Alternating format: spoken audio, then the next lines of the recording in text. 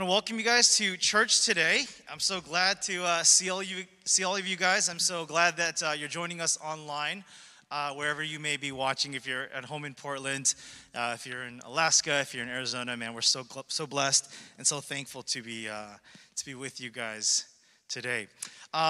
Today's message is what we call a standalone message, meaning it's not a part of a larger series. It's just this is the one message, and we typically like to preach in series, but we just finished a long one, or a 5-week sermon series last week, and today is just kind of its own thing. And so if this is your first time here, your first time joining us, or you haven't joined us in a long time, this is a really good weekend because you're all caught up. Like we're all at the same place. And so I'm excited to share this message that I think God had put on my heart.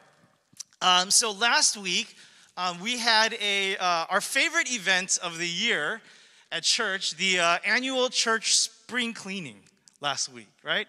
Woohoo! Nobody but Jeremy Lou loves spring cleaning. But we had that last Sunday, and how many of you guys came out for spring cleaning? Hallelujah, praise the Lord. You guys are amazing, thank you. If you didn't, that's okay. There's always next year. You can come out for spring cleaning next year. But a part of spring cleaning, there's like lots of tasks to do. And one of the biggest tasks was weeding and pulling out a bunch of weeds that are like all throughout our parking lot. And there was a time where a few of us were sitting kind of at the if you guys don't know, that divider in between parking spots, and there's all these plants in there, they're overgrown, and like there are tons of weeds there. And a bunch of us were sitting there pulling weeds. And next to me was Cheryl, was pulling weeds. And then Dan Lee walks up. By the way, he wasn't pulling weeds. I don't know what he was doing, but he wasn't pulling weeds. He comes up, and he goes to Cheryl. And if you guys don't know Cheryl, Cheryl is a gardener. She is a master gardener. She is excellent at gardening. And he says to her some version of this. You remember, Dan, you said, I heard that some people actually do this for fun. Right? And I was like, yeah, I'll kind of laugh. That was kind of funny. And then Cheryl has a comeback. That was like, okay. And this is what she said. I want to put on screen. She said, someone once said, you're closer to God in a garden than anywhere else in the world. And none of us could say anything. Cheryl Hansen, church spring cleaning.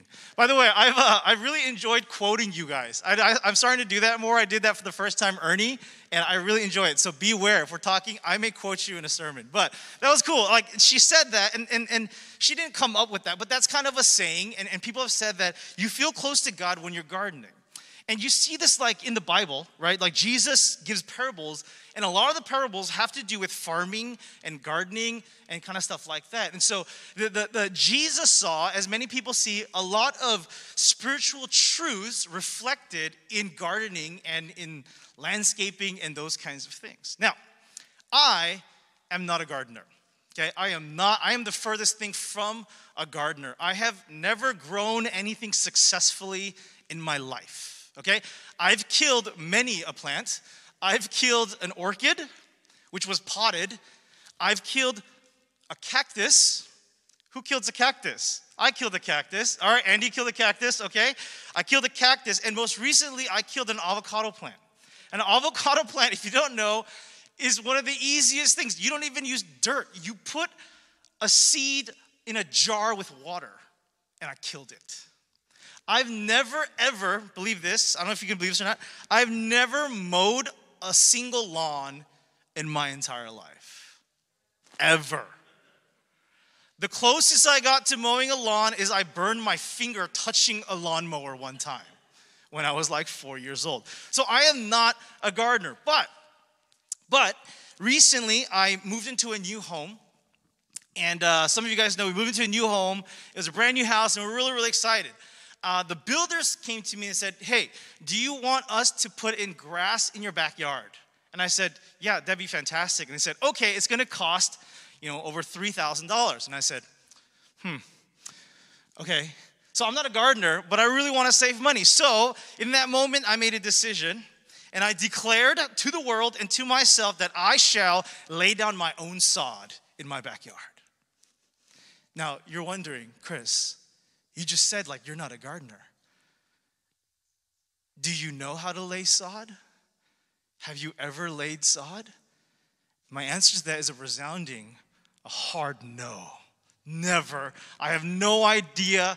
I had no idea how to do it. So I declared that I shall call Jeremy Lou and ask him to help me lay sod in my backyard. And he, out of the kindness of his heart, the goodness of his heart, came one day to my house and he helped me lay sod in my backyard.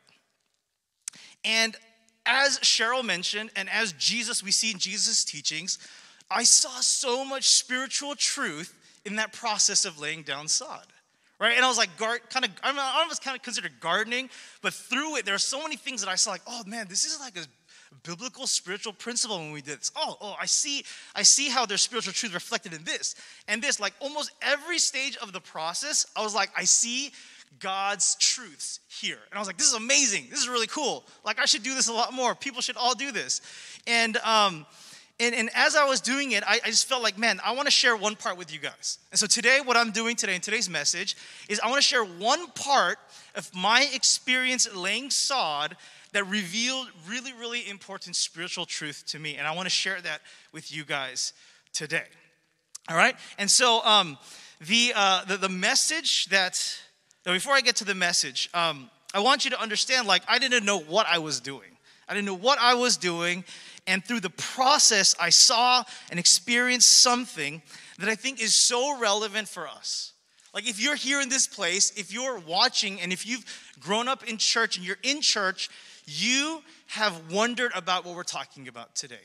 And you've wondered about how you could do better in this particular area of life. For anyone who is trying to live the life of faith in a developed country like the one that we live in right now, here in this city or in Arizona or Alaska, you have wondered about what we're talking about today. And even more so than it just being relevant for some of you, this is the thing holding you back. That if you were able to grasp the application of today's message, not the truth, because you actually already understand and grasp the truth. If you were to grasp the application of today's message, your spiritual walk, your journey with God would change. And once I kind of share with you guys what I'm talking about, I think you guys will understand. So what we're talking about today, and the title of my message is this: How to Need God. My experience laying sod. How to need God.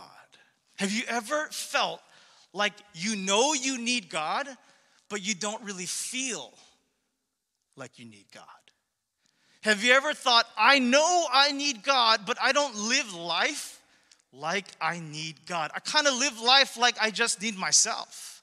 I kind of live life depending on myself and trusting in myself, but I know I need God.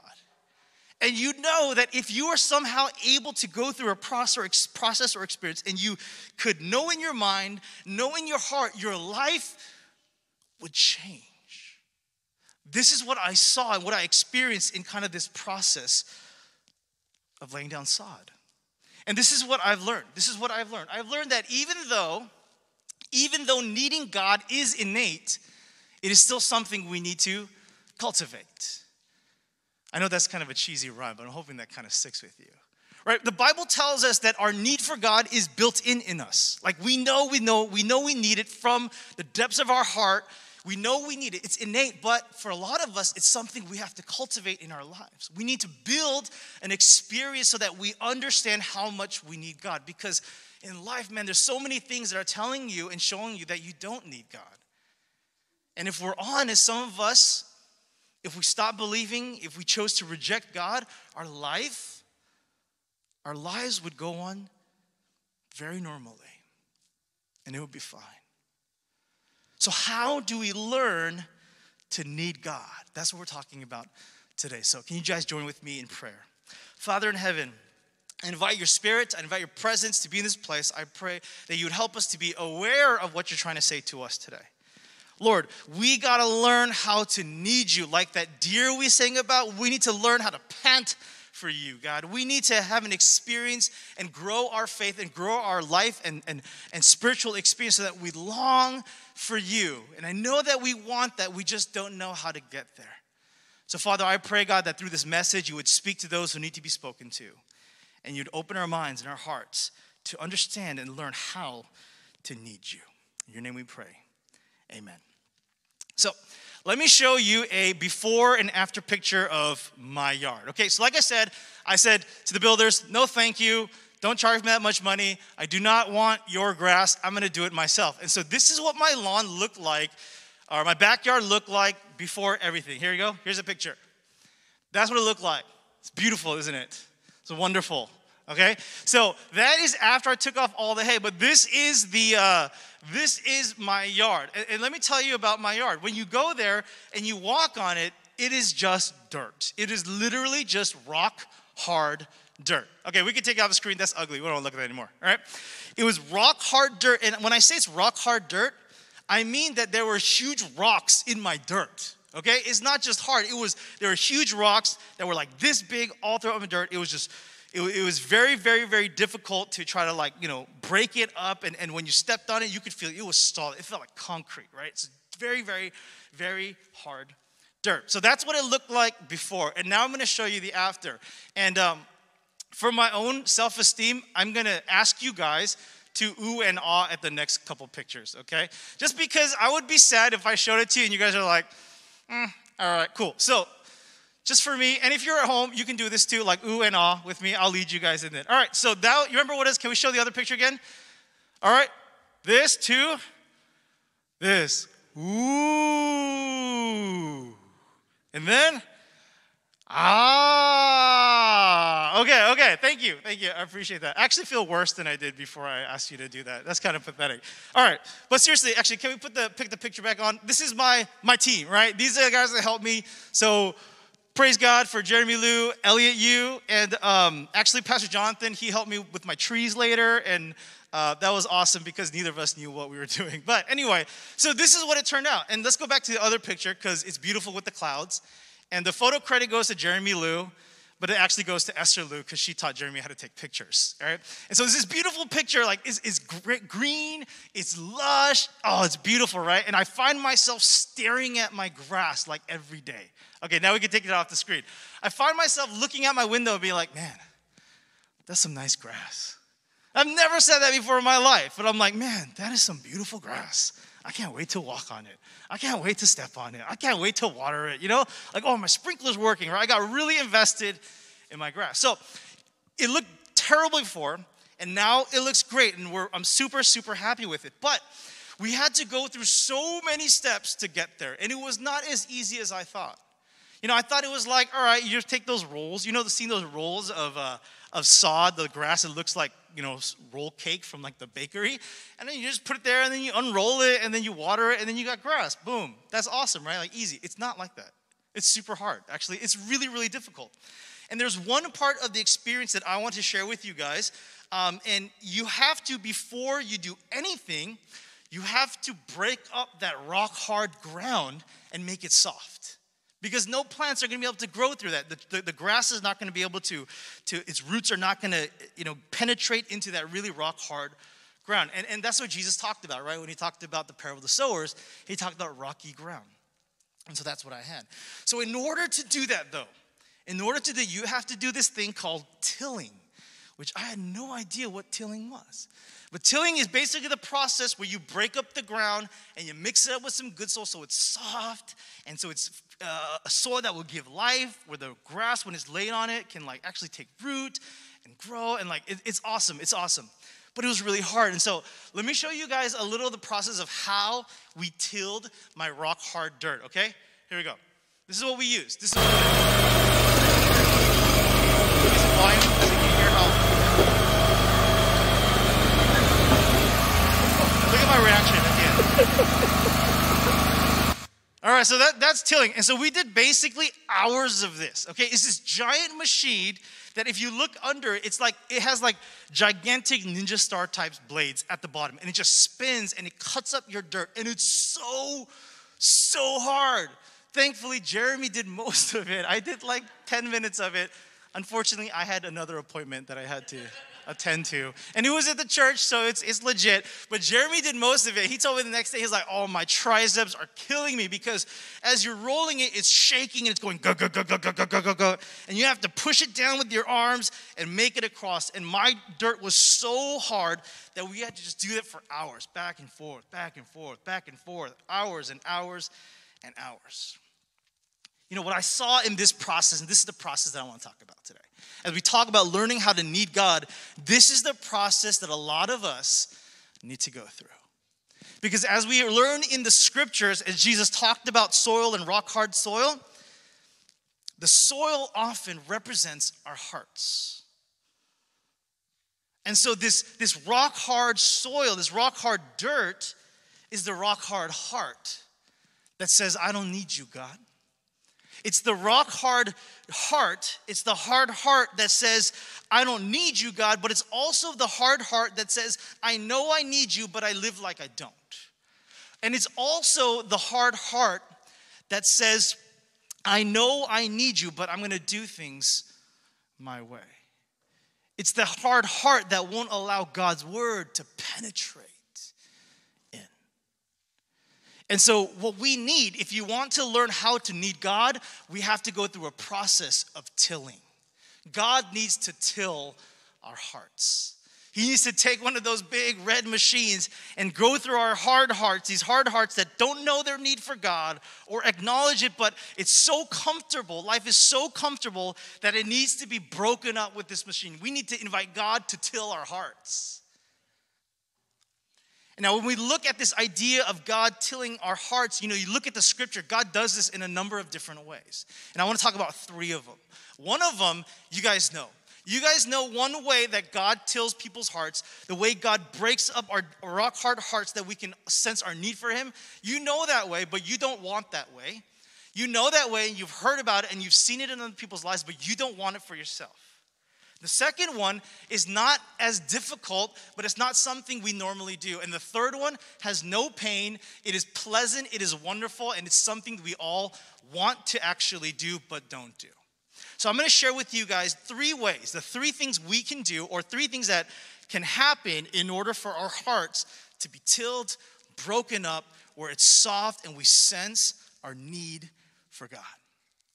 The first way of how to need God, and this is the one that you guys know, it is pain. And this is the one you guys know, and this is the one that you don't want. But you know this is effective, and you've seen this in people's lives. And we see this all throughout the Bible, that this is one of the ways God actually breaks up the rock hard hearts in his people and in our lives. It's through pain. And one of the best areas of the scripture, we see this in the book of Judges. In the book of Judges, where the people are described this way in Judges chapter 2, verse 10. It says, after that, a whole generation had been gathered to their ancestor. Another generation grew up who neither knew the Lord nor what he had done for Israel. So in other words, you have a group of Israelites who were not at the Red Sea, who did not wander in the desert. They did not see God's miracles. They did not see God leading them through battles and defeating the walls of Jericho. Like, they missed all that, and they didn't see all those things. And a new generation is born, and they don't know anything about God, and they don't really care much about this God that their parents talked about or their grandparents talked about.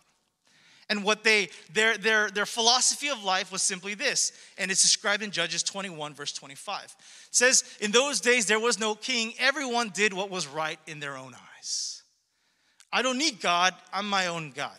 I don't need a king. I'm my own king. I'm going to do my own thing. I'm going to do whatever I want. I don't feel like I need God. So this is where the people were at. And what you see in the book of Judges, it's actually fascinating, but also kind of like boring, because it's the same thing over and over again. Right? You have the people of God who are rebelling, and they don't care about God. They worship other idols, whatever. And so God has to send or remove his protection. And so another nation comes in and attacks them and beats them up and conquers them. And they say, oh no, now we need God. And they get on their hands and knees and they're praying, God, please help us, please help us. So God brings up a deliverer called a judge, and they say, oh, thank you, God, and they love God again, and then they feel like they need God again for a time, and eventually they go back to their old ways, and you get this cycle over and over and over again in Judges. And let's be honest, does that sound familiar to us? Does that sound familiar? I'm fine. Once tragedy hits, oh, I need you, God, and you pray, and you do it with your whole genuine, authentic heart. You're like crying out to God, and he shows up, and he provides, and he takes care of you, and you're like, thank you. I'm going to go to church, and I'm going to read my Bible, I'm going to give offering, all that stuff, and in a matter of time, you just kind of go back to the old ways. And so we see God use pain in these situations. We see God use catastrophe and challenge and difficulty. All right, this is what C.S. Lewis says about pain in his book called The Problem of Pain. He says, we can ignore even pleasure, but pain insists upon being attended to. In other words, pain says, you have to deal with this right now. God whispers to us in our pleasure, speaks in our conscience, but shouts in our pain. It is his megaphone to rouse a deaf world.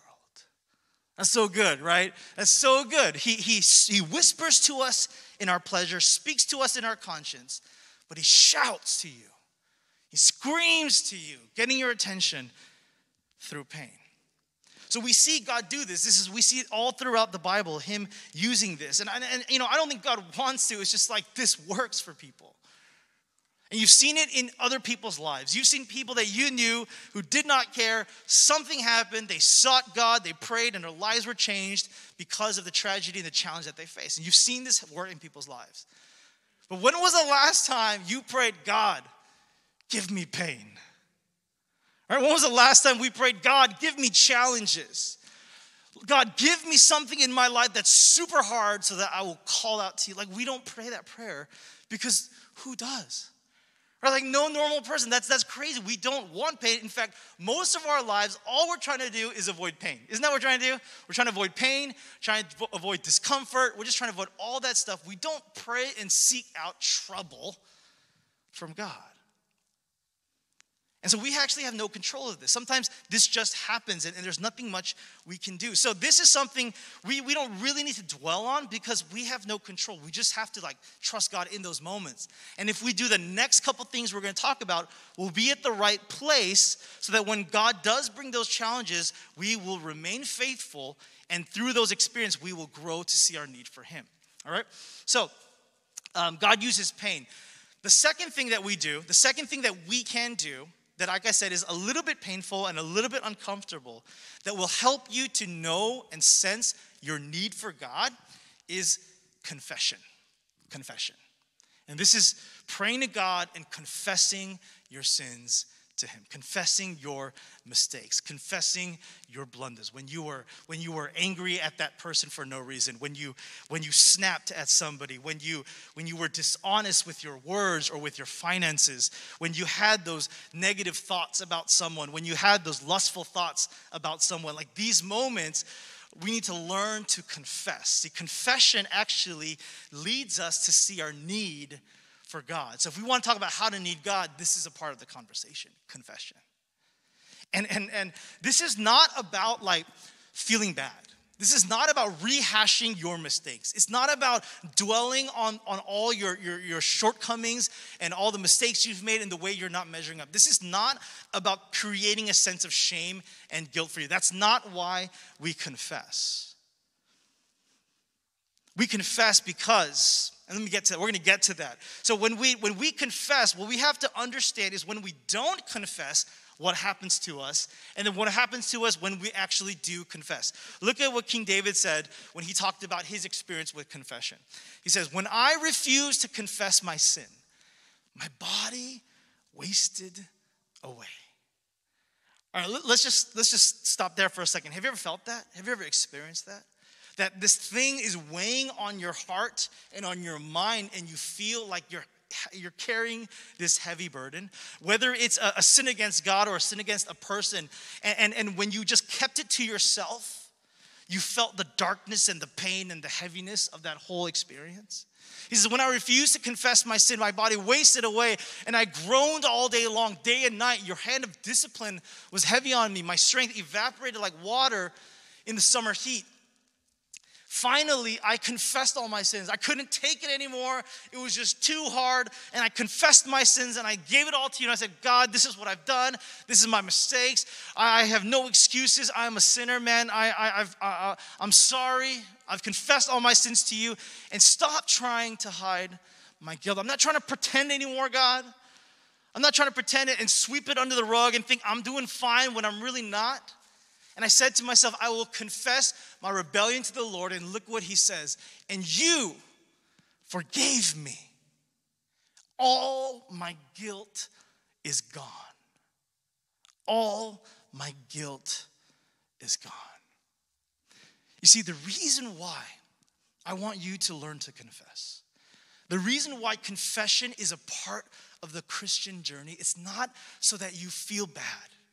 It's not this like, oh, I'm such a terrible sinner and I need to know that I'm a terrible sinner and that I'm bad and then that I need God. It's not about that. The reason why confession is so important in this conversation about learning how to need God, it's because in confession, you get to experience real time what it's like to be forgiven. Let me say that again. In confession, you experience what it's like to be forgiven real time. Forgiveness is no longer something that happened 2,000 years ago on a cross.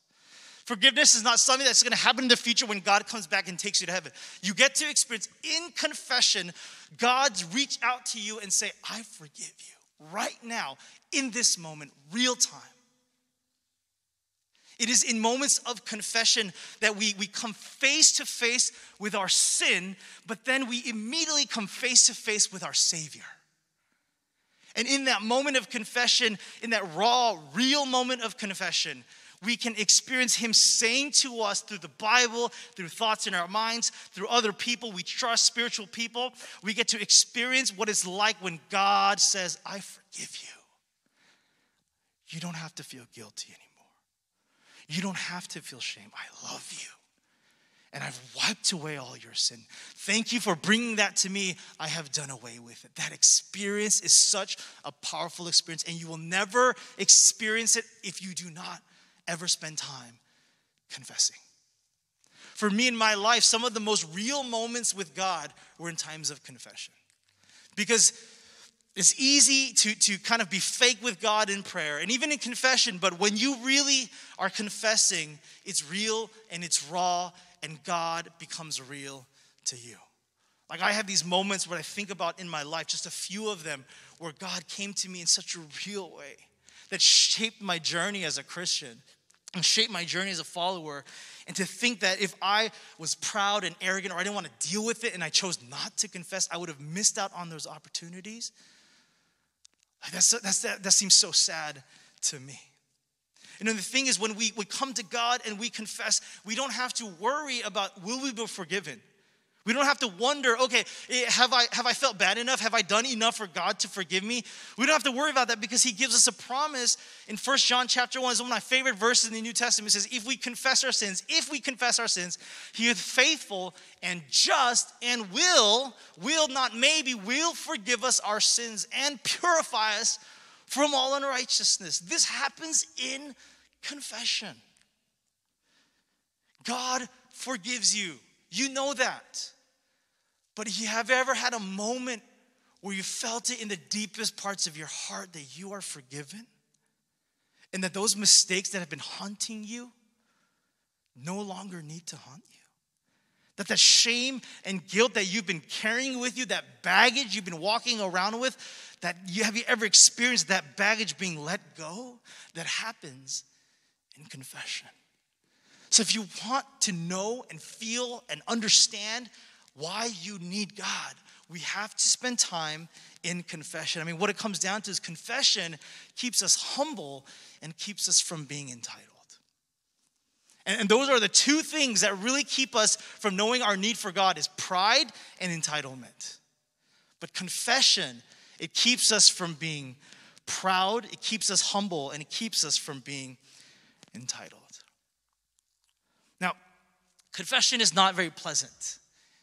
You know, and the way that a lot of us may do it, kind of like just regularly, it's not really what confession is. It's not a, God, please forgive me of my sins. Now, have you ever thought about doing that between you and your wife or you and your significant other? Forgive me of all the things that I did. Like, I know there was something I did today, and I know you're upset, but can you just forgive me for all of them? I'm sorry for all of them.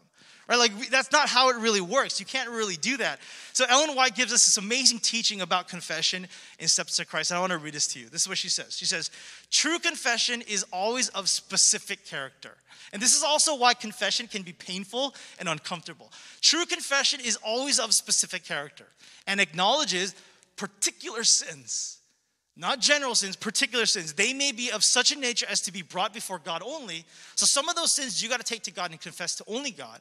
But they may be wrongs that should be confessed to individuals. This is when it starts getting real rough, okay?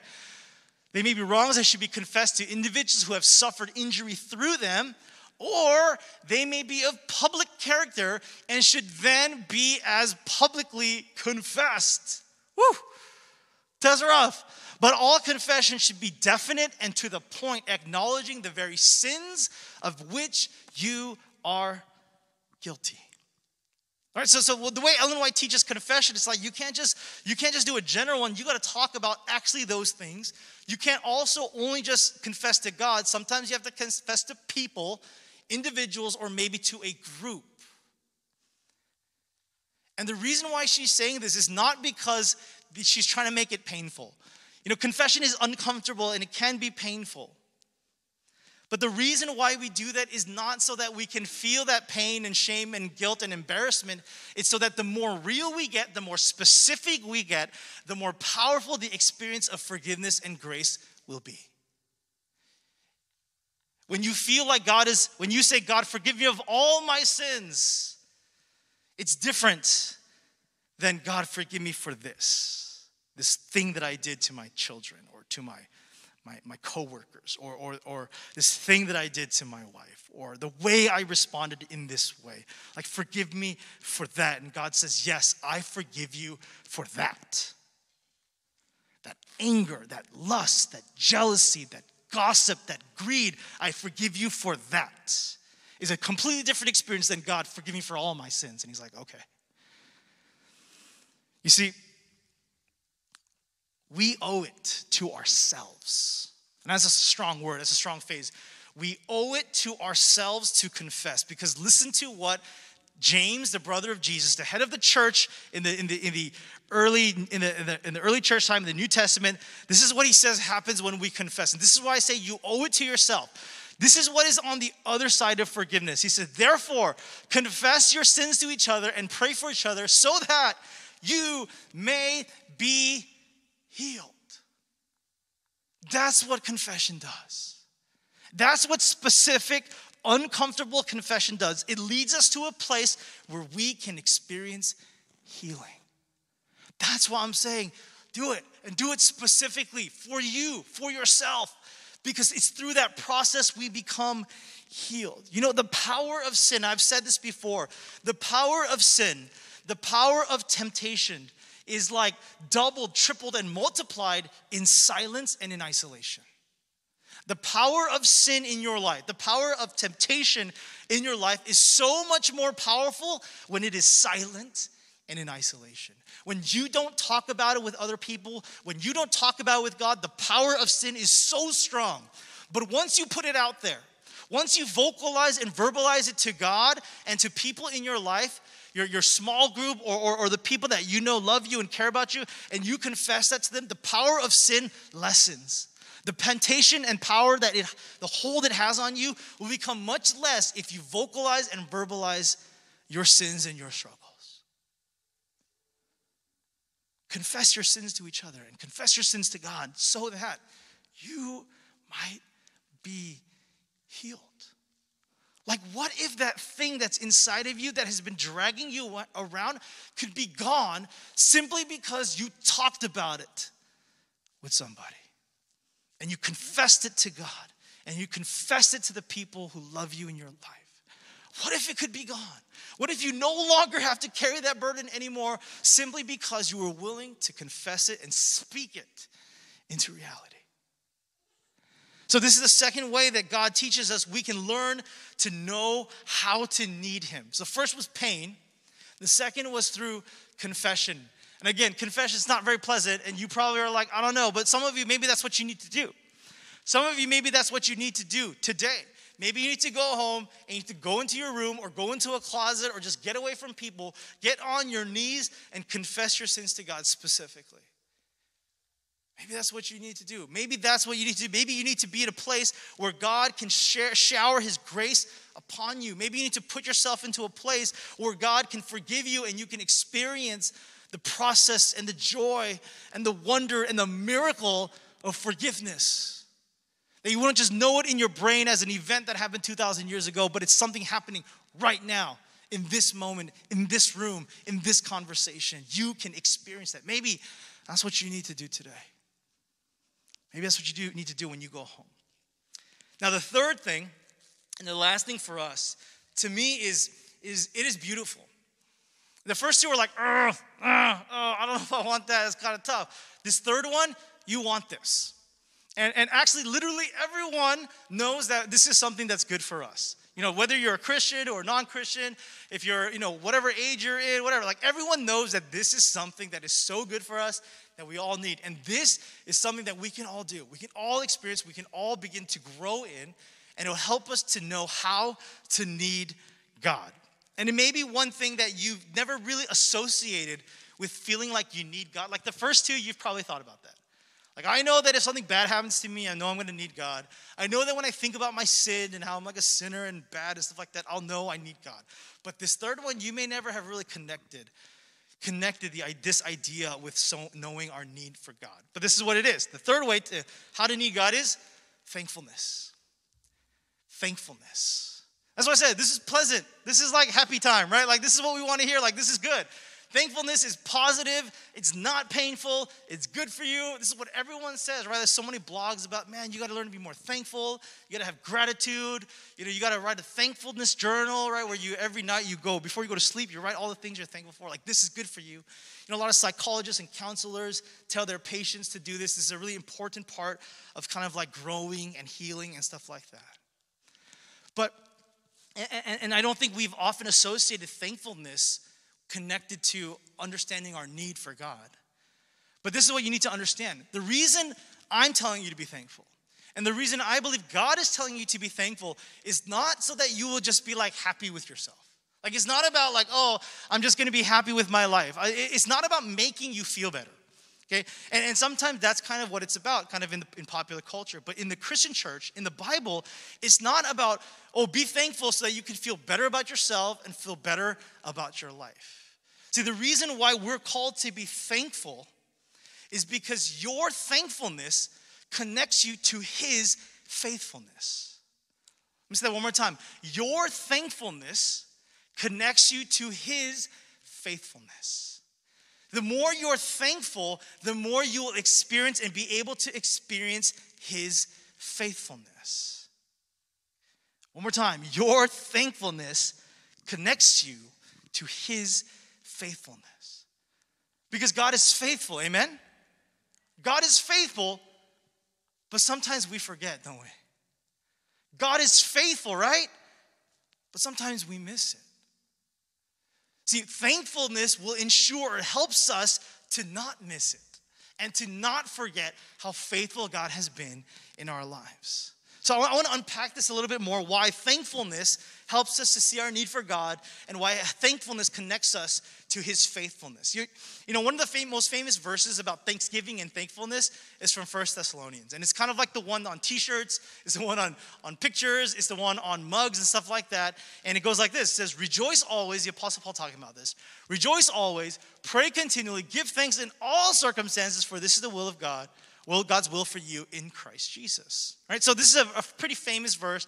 A lot of people know, and we like to talk about this. Give thanks in all circumstances. Now, I'm going to be honest with you guys. I like this verse a lot. I love this verse. It sounds really wonderful, but I've struggled with this. Like, I've struggled with actually how to do this. How do I give thanks in all circumstances?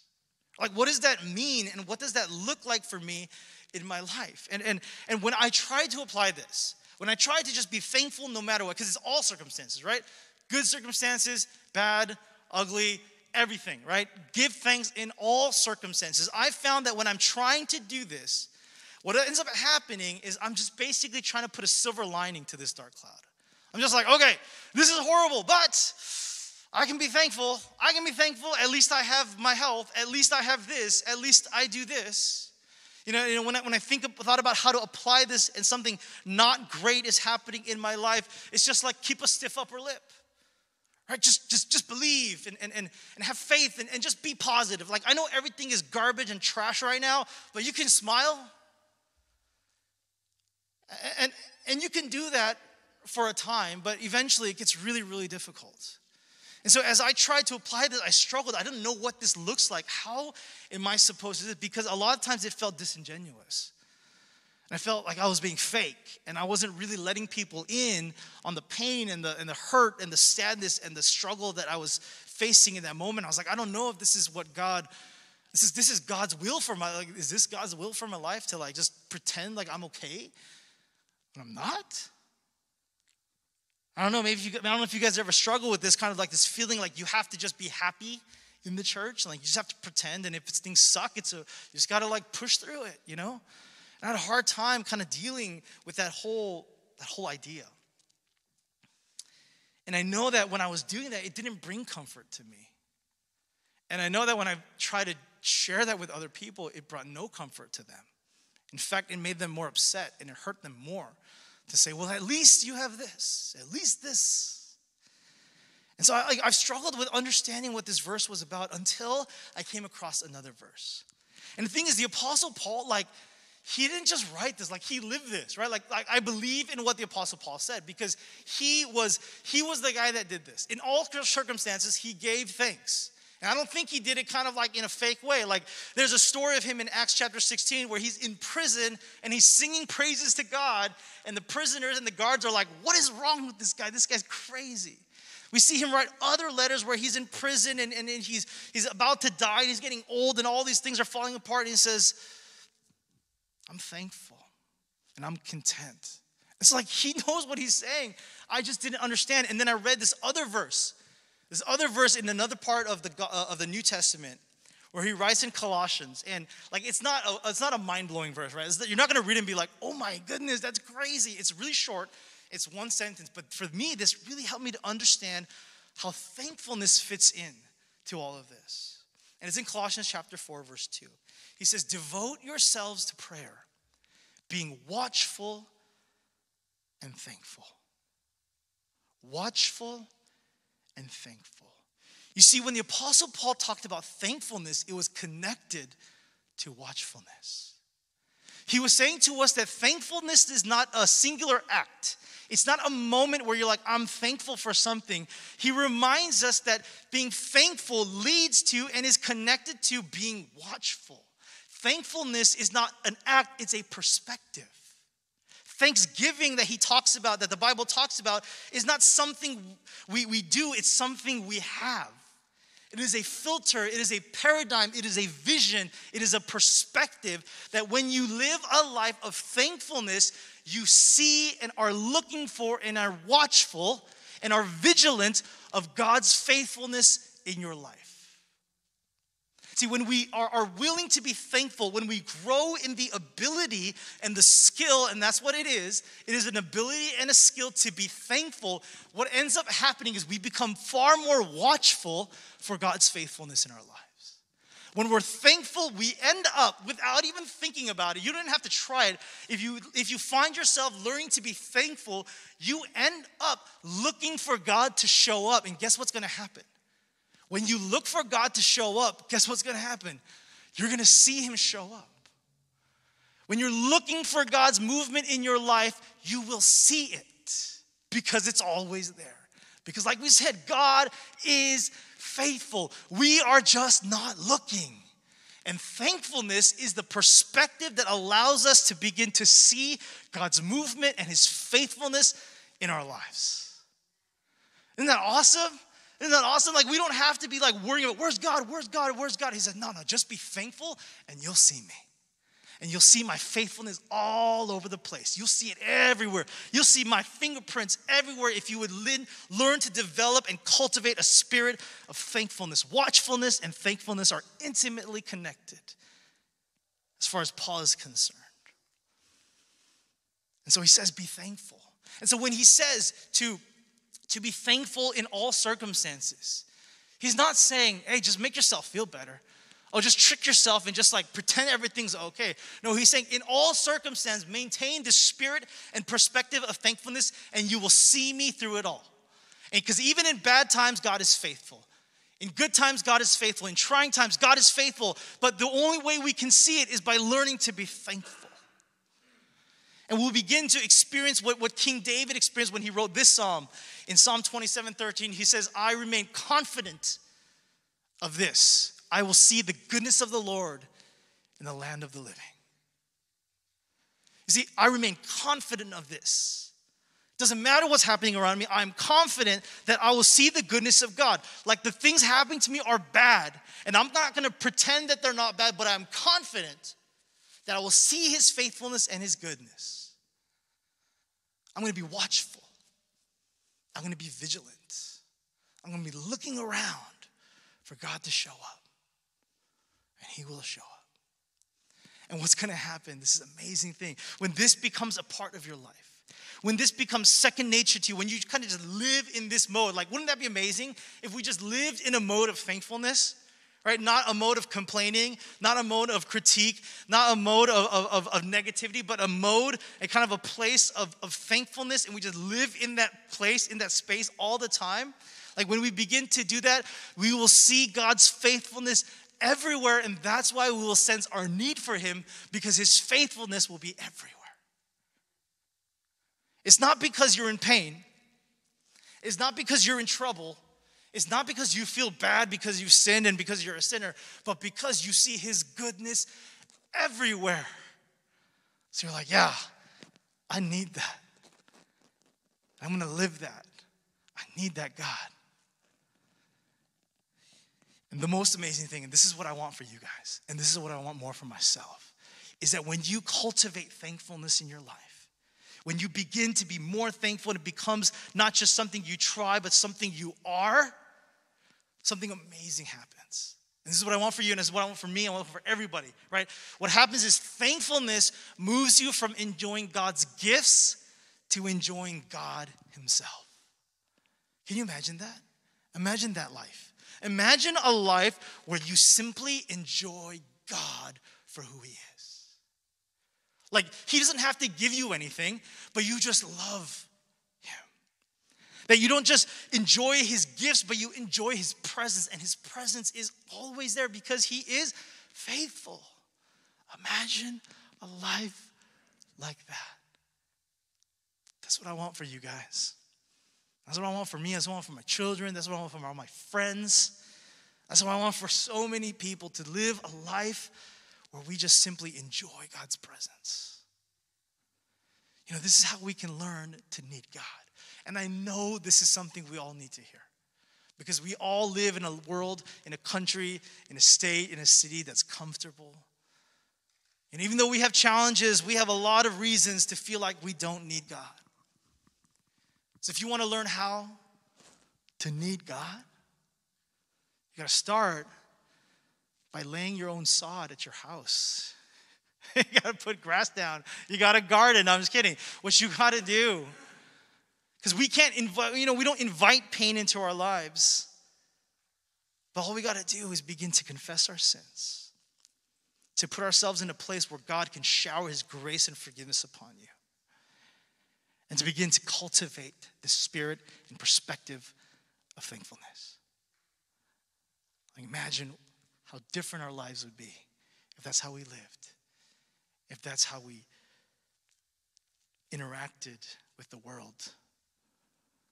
Imagine if we really understood our need for God. And it doesn't have to be pain. You don't have to wait until tragedy hits. You can do it today. You can do it tonight. Let's confess our sins to him in real ways. And let's learn to be thankful and begin to see his faithfulness in every moment.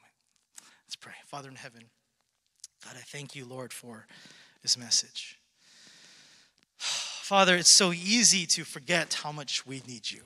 It is so easy. And I know I've prayed things where I said, God, can you have a heavier hand in my life? Like, can you just reveal yourself to me? And Father, right now I'm feeling challenged that you're saying, like, I've revealed myself to you, you're just not looking. What you need to do is start developing an eyesight, a vision for me. And we do that through thankfulness. Lord, I pray, God, that you would connect us today to your faithfulness. Help us to see how good you are and how wonderful you are and how you've been there for us in the past and you're there for us in this moment right now in this time. And Father, let our hearts and our bodies and our minds feel a sense of need for you, not because we're in pain, but simply because we see your faithfulness and goodness all around us. And that doesn't mean pretending everything's good when things are not. Lord, we can be struggling but thankful. We can have a rough time but still be grateful, Lord. It's not the same thing as being happy and joyous, and sometimes we need those moments. But Lord, Father, I just pray, God, that you would cultivate in us these things, that we might see our need for you. Because when we see our need for you, Father, we know and we trust that you will be faithful to us, as you always been, and you always will be. In your name we pray. Amen.